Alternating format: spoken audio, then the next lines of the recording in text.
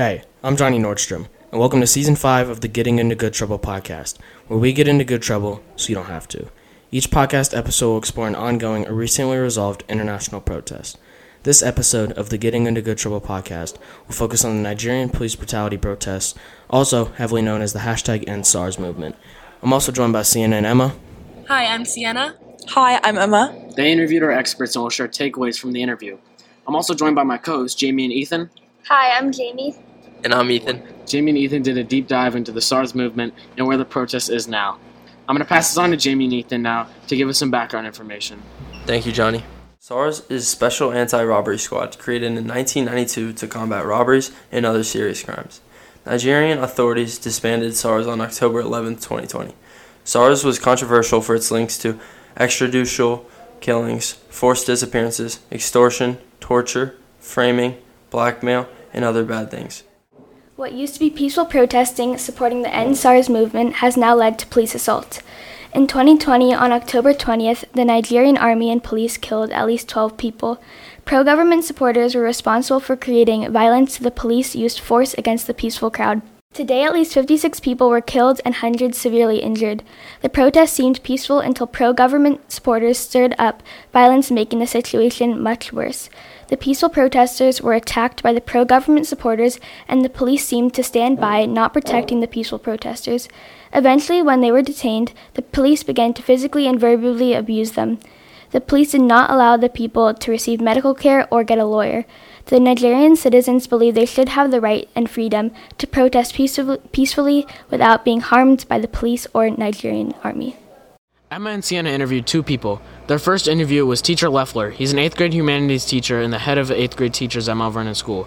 I'm going to pass this on to Emma. When researching for the podcast, we heard that SARS, Special Armed Robbery Squad, was disbanded. We were curious to know if that was true because it seemed that the EndSARS movement was very much alive and present. So we asked Teacher Leffler to discuss the EndSARS movement and why police brutality continued even though SARS was disbanded. Great point, Emma. And what I realized in some of my research is that as much as it's disbanded in name, the police have continued routine violations of human rights on their own, in spite of that organization having been disbanded in name. It's not necessarily active in the way they used to operate, but the police are still operating in that same way through SWAT teams, right? Which is why it's not only #EndSARS, it's also #EndSWAT within there too. And so some of these violations have included murder, harassment, arbitrary detention, meaning just randomly putting people in jail, and also extortion. So within the last year, at least 6 people have been killed by police in Nigeria. There's been a few of them were killed, well, they died after being tortured, and then at least one was murdered after refusing to pay a bribe. So that's the extortion police. Is the corruption is so rampant that the police are trying to extort bribes from citizens, and they will simply torture them if they cannot pay or have a family member who will pay. So we both had a couple of takeaways from the interview with Teacher Leffler. And for me, what I found interesting was that the system of the government that is just so corrupt. It doesn't matter what you call the force. It can be the SWAT team, SARS, or the regular police. The notion is the same behind it, and so is the treatment of people. Nothing changes. The violence is always there. People still get beaten in the streets and taken in to jail for nothing and stopped in the streets all the time and have to give bribes, and it's just always been like that, and it probably will be for a while. Something I would add would be, while researching about SARS, all these things that Teacher Leffler has mentioned have been repeated, and a lot of them are similar. And I also found that just because SARS was disbanded, just like Teacher Leffler mentioned, just because it was disbanded didn't mean that police brutality ended. An article from VOA News states that around 253 and 271 people died due to police brutality in 2020 and 2022. Therefore, even though the force was disbanded, it didn't stop the real problem, which was police brutality. Sienna and Emma also had the opportunity to interview Olatunji Olegbe. He's a journalist based in Nigeria and was the winner of the 2021 IOM West and Central Africa Migration Journalism Awards. I'm going to pass this on to Sienna to tell us more. Olatunji Alegbe's interview was really interesting because it was our first time hearing about first-hand experiences. We wanted to learn more about how long police brutality has been impacting Nigeria, so we posed to him the question, when did police brutality start? But the answer we got was so much more powerful than we expected. Police brutality in Nigeria has always been a thing.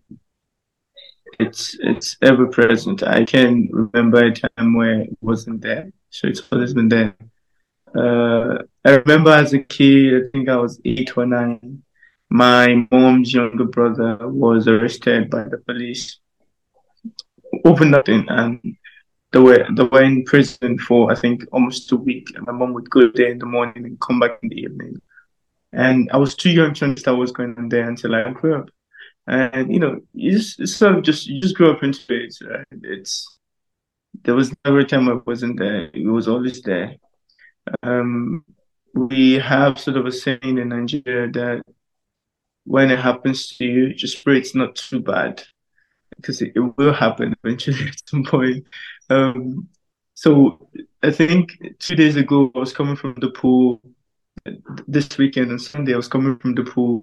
I saw the police. Why are you coming from the pool? Well, why shouldn't I be coming from the pool? So like it's ever present and it always is there. So yeah, that's that about the police brutality. It's always there. Now it's recording. Just to recap the clip, Olatunji Alegbe spoke about how police brutality has always been in Nigeria and he can't remember a time when there wasn't. Throughout his life, he witnessed and experienced police brutality. He mentioned when he was 8 or 9, his mom's younger brother was arrested and put into prison for 2 weeks over nothing. Yeah, and just this Sunday on December 3rd, he was stopped by the police, further proving police brutality is ever present and a problem that has been around for a long time. And finally, he spoke about the saying they have in Nigeria, if you're ever encountered by the police, just let it happen and pray it isn't too bad. This is entirely unfair to them because no one should ever have to fear the people who are supposed to protect them. Some final takeaways we had from the second interview was when Olatunji Alegbe spoke about how the InSARS movement continues, although it might depend on who you ask. He used an American movement to help us understand what he meant. He explained that if you ask someone in America, is the Black Lives Matter movement still alive, different people will have different answers. This is the same thing that happens in Nigeria for the InSARS movement.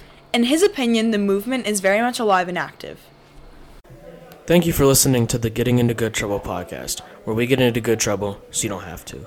Stay tuned for more episodes about protests around the world.